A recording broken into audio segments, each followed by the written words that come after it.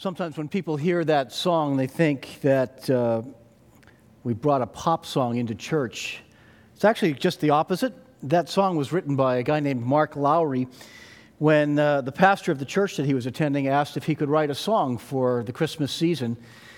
And he wrote Mary, Did You Know, very quickly and sang it in church. And then the song got put away for several years. And about 8 years later, it was recorded by a country artist, and it kind of went viral. And then Kathy Mattea recorded it as well. And I remember the first time hearing it over at the Music Circus in Cohasset one night when she was playing there. And it's amazing how sometimes the things we talk about as Christians actually hit the wonder that the world has in the Christmas season. And so it is when we read the story of the Gospels about how God was unveiling His plan. I remember as a child seeing some of the clues that were buried in the Old Testament. In Genesis 3:15, the Lord says to Eve that her offspring one day would crush the head of the evil one. And then later on in Genesis, we find the Lord saying to Abraham that all nations will be blessed through him one day, and that his offspring would end up being like the stars in the sky. There would be so many. But here's this man who's approaching 100 years old, and his wife is nearly as old, and you wonder, how would all of that come about? And then you ratchet forward, and we read this great part of the story in Luke chapter 1. This is Luke 1, 26 to 38. In the 6th month of Elizabeth's pregnancy, God sent an angel, Gabriel, to Nazareth, in a town in Galilee, to a virgin pledged to be married to a man named Joseph, a descendant of David. The virgin's name was Mary. The angel went to her and said, "Greetings, you who are highly favored, the Lord is with you." Mary was greatly troubled at his words and wondered what kind of greeting this might be. But the angel said to her, "Do not be afraid, Mary. You have found favor with God. You will conceive and give birth to a son, and you are to call him Jesus. He will be great and will be called the Son of the Most High. The Lord will give him the throne of his father David, and he will reign over the house of Jacob forever. His kingdom will never end." "How will this be?" Mary asked the angel, "since I am a virgin?" The angel answered, "The Holy Spirit will come upon you, and the power of the Most High will overshadow you. So the Holy One to be born will be called the Son of God.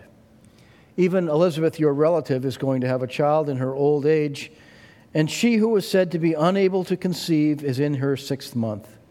For no word from God will ever fail." "I am the Lord's servant," Mary answered. "May it be to me according to your word."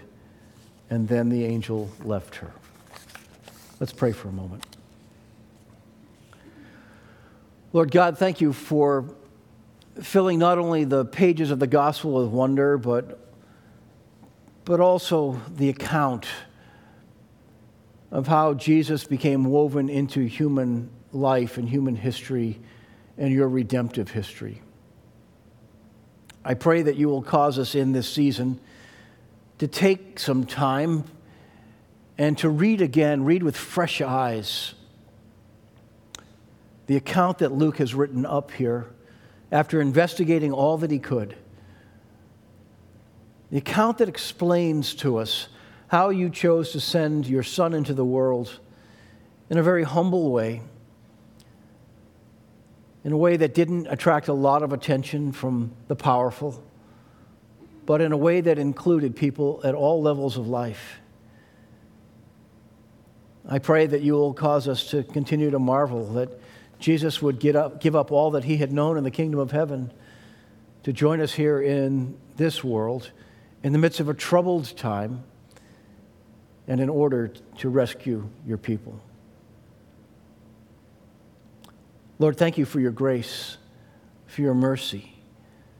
Thank you for the way that you cover over our sins and you give us new starts in life and you fill us with hope. Allow that hope that rises from the first arrival of Jesus to fill our hearts and minds and to fill us with a sense of wonder and give us the kind of hope that leads all the way to the return of Jesus one day, when you come to complete the project and make the world right. Until that day, use us and enfold us in the story that you are still working out in the midst of this world. In Jesus' name, amen. A Methodist pastor in Oklahoma named Jeremy Bassett tells a story that I think a number of us can relate to. 5-year-old Olivia and her best friend Claire were participating in a Christmas nativity play at their school. Claire was going to play Mary, and her friend Olivia was an angel in this production. Before the show started, all of the young actors were in a makeshift room where they were putting their costumes on with moms helping them. And there was a young boy who was going around throughout the dressing area repeating, "I'm a sheep, what are you?" And then each child would respond politely, including Olivia, who proudly declared that she was an angel. And the little boy turned toward Claire, who was still struggling into her costume with her mom's help. And the boy repeated his question, "I'm a sheep, what are you?" And Claire simply said, "I'm Mary." Realizing that he was face to face with the lead character in this school production, he felt he needed to justify his role. And the little boy said, "It's hard being a sheep, you know," with all the seriousness of a 5-year-old actor. "Yes," said Claire, rather innocently, "but it's also hard being a virgin, you know." Oh, there is so much in that response. Young Claire had no idea how her comment leads into the questions that most of us wrestle with when we think through all of the complexity involved in this simple yet profound drama of the original Christmas. So I began with that story today in part 2 of our Unexpected Christmas series because we come to this theme of an unexpected assignment that was given to Mary, the mother of Jesus. I mentioned last week that the idea from this series comes from a book by David Mathis called The Christmas We Didn't Expect. Just hearing this title sparked this series for me, this idea of our unexpected Christmas. This is the Christmas we didn't expect. With daily virus statistics being pronounced in the news, with recently tightened COVID-19 restrictions, with governors in some states telling people that they shouldn't even celebrate Christmas. Every schedule is thrown off. Every state in our land and every country on this planet is impacted by a virus that we are so far unable to stop or control. And God's answer to the growing darkness in our world then and now is still the birth of a baby, his very own son. So in this series, we are taking a deeper look at some of the unexpected features of God's Christmas plan. And again, our topic this morning is an unexpected assignment.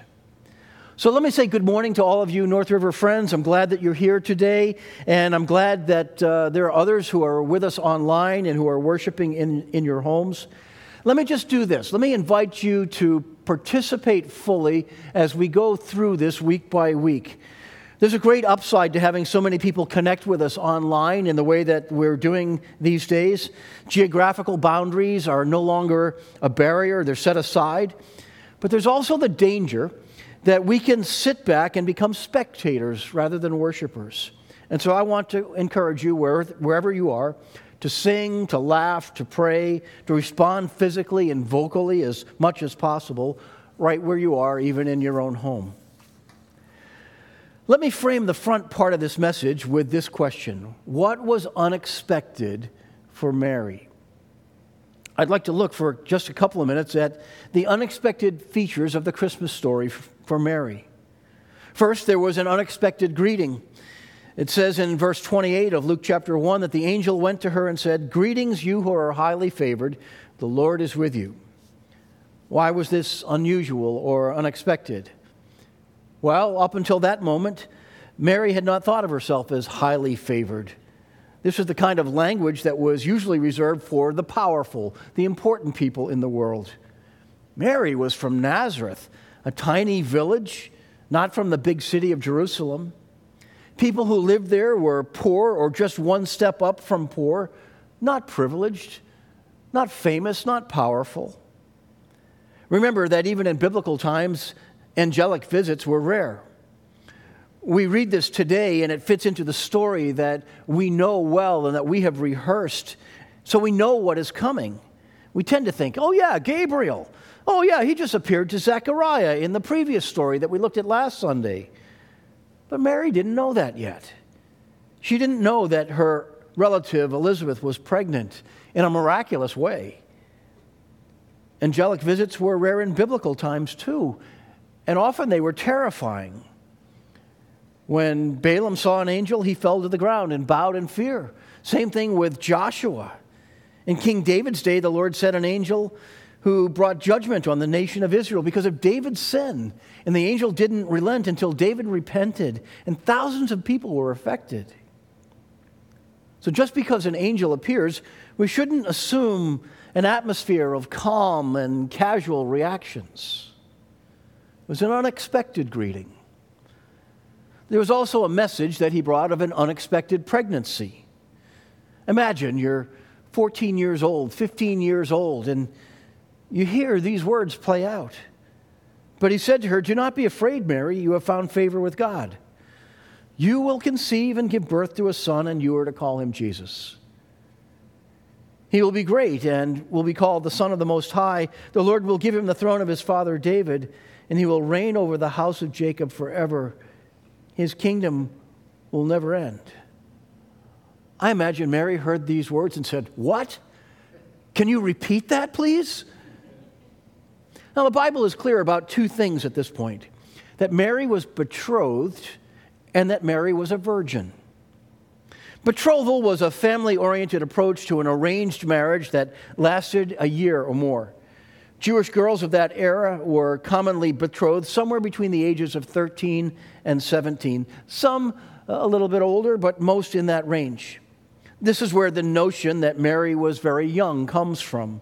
We don't know exactly how young because the biblical texts don't tell us an age for her. Betrothal was a legal contract that bound a young man and a young woman together. It could not be broken without legal and often financial penalties. Once they were betrothed, the couple could not meet together unchaperoned until the day of the wedding.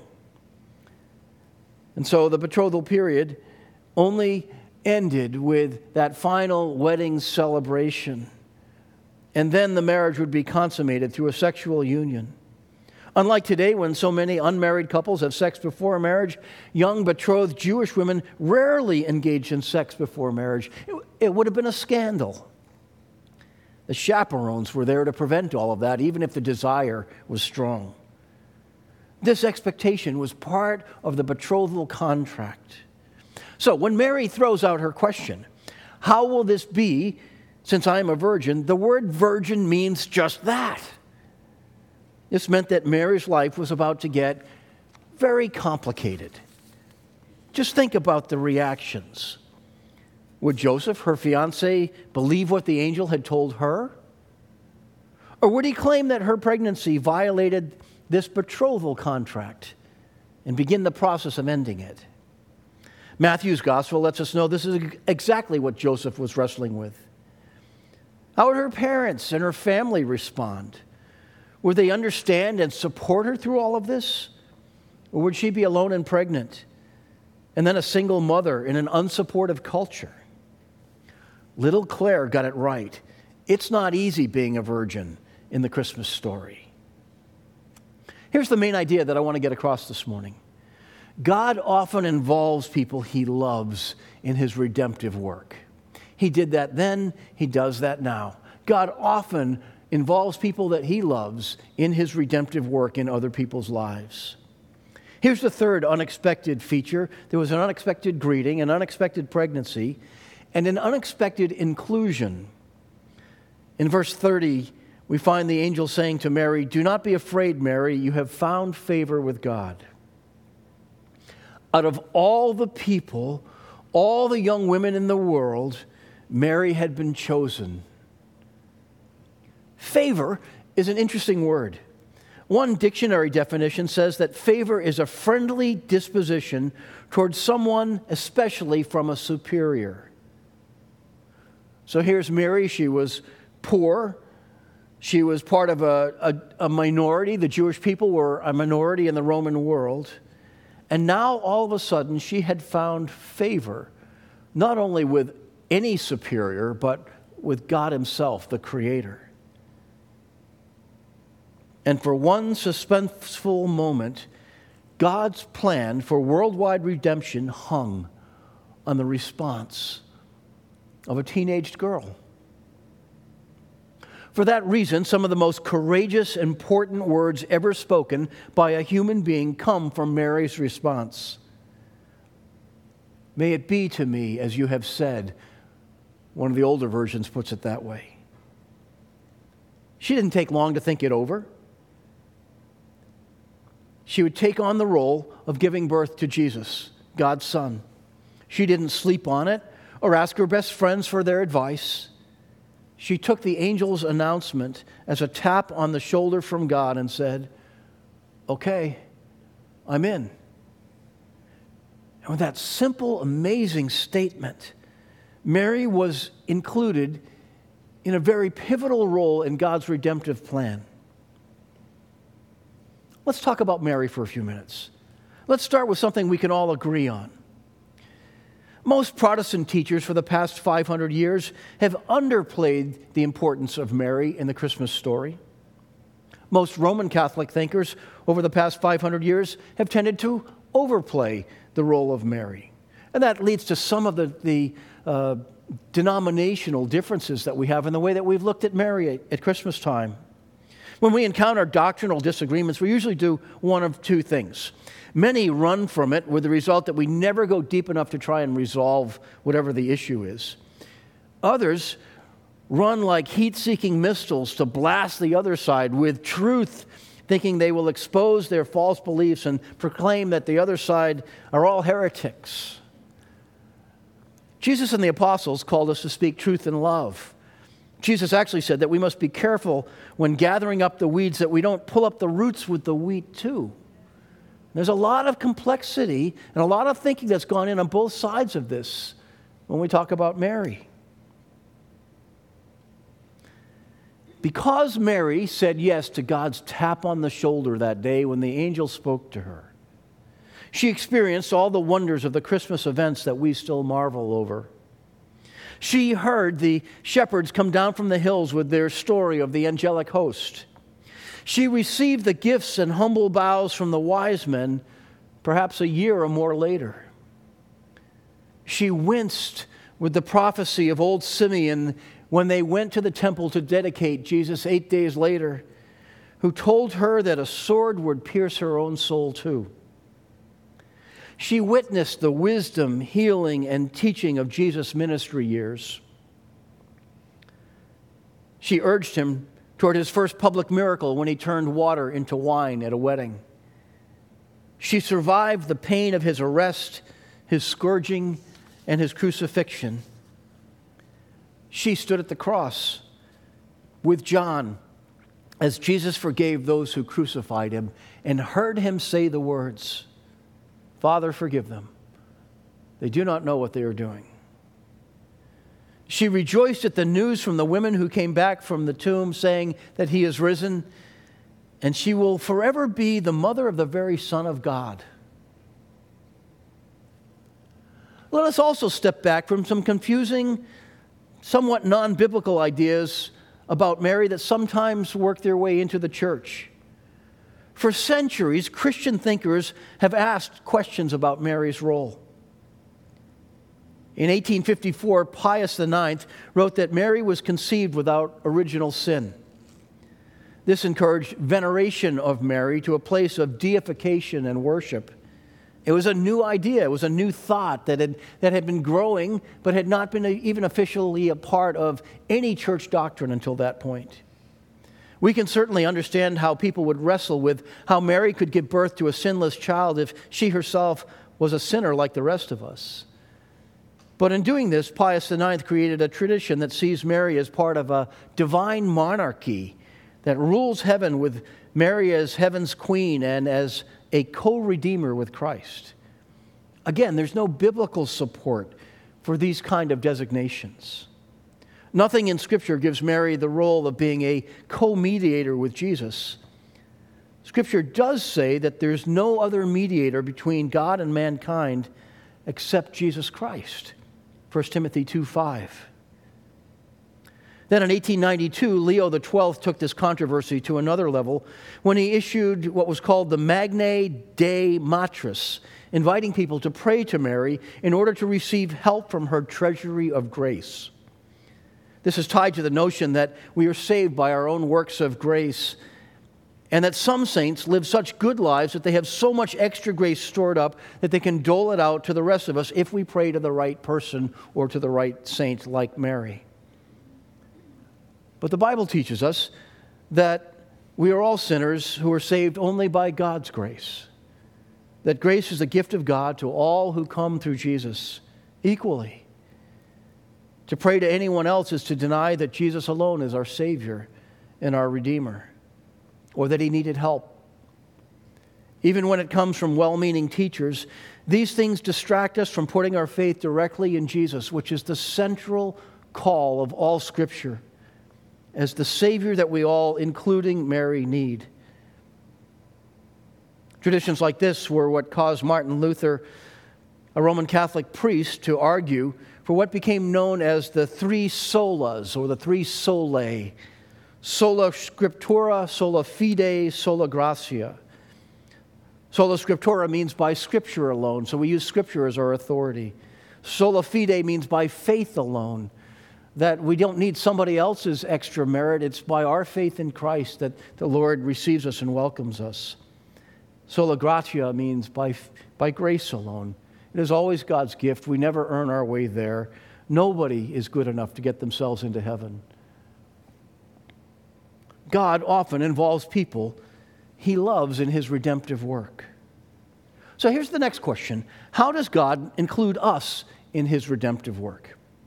Let me read one thought that addresses that question. It comes from Romans chapter 10, just 4 verses, 10, 13 to 15.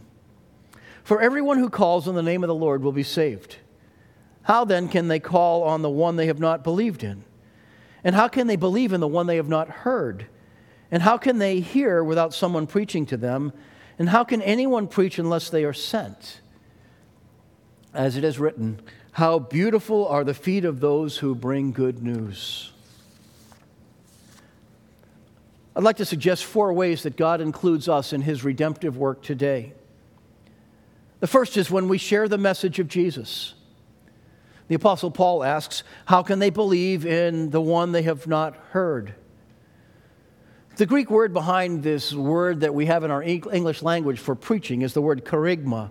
It carries the idea of delivering a message. That does not have to look like what I'm doing right now, where you stand in front of a crowd of people and one person talks that way. The message of Christ can be delivered in many ways. Actual preaching is just one.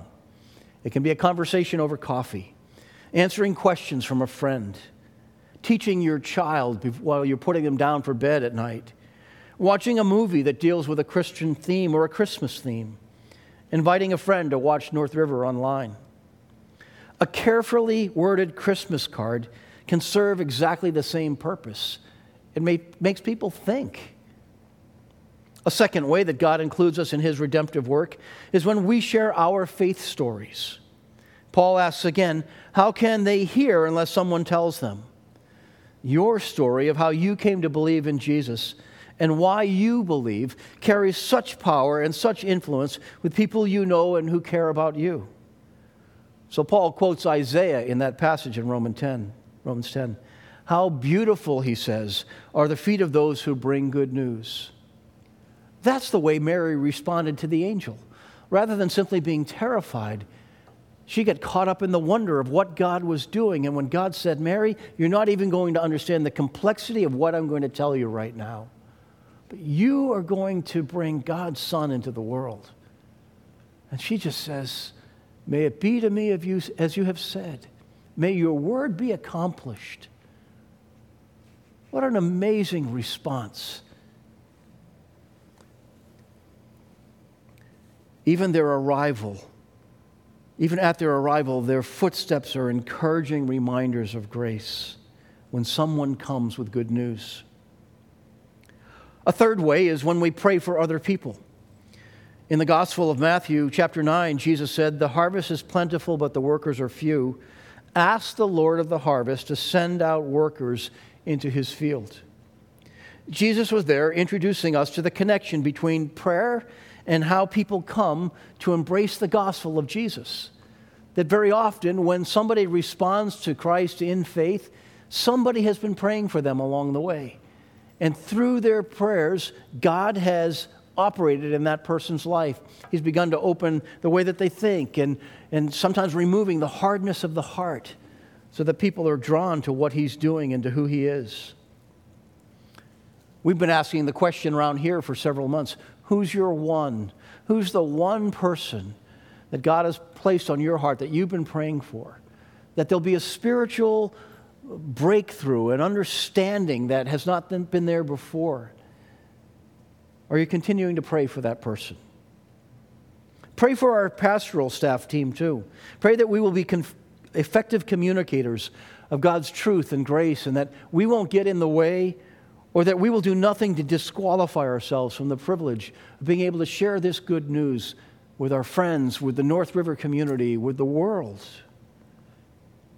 So God includes us in a number of ways when we share the message of Jesus, when we share our faith stories, when we pray for others, and when we send and support. Pray for and support the missionaries that we are connected with as a church.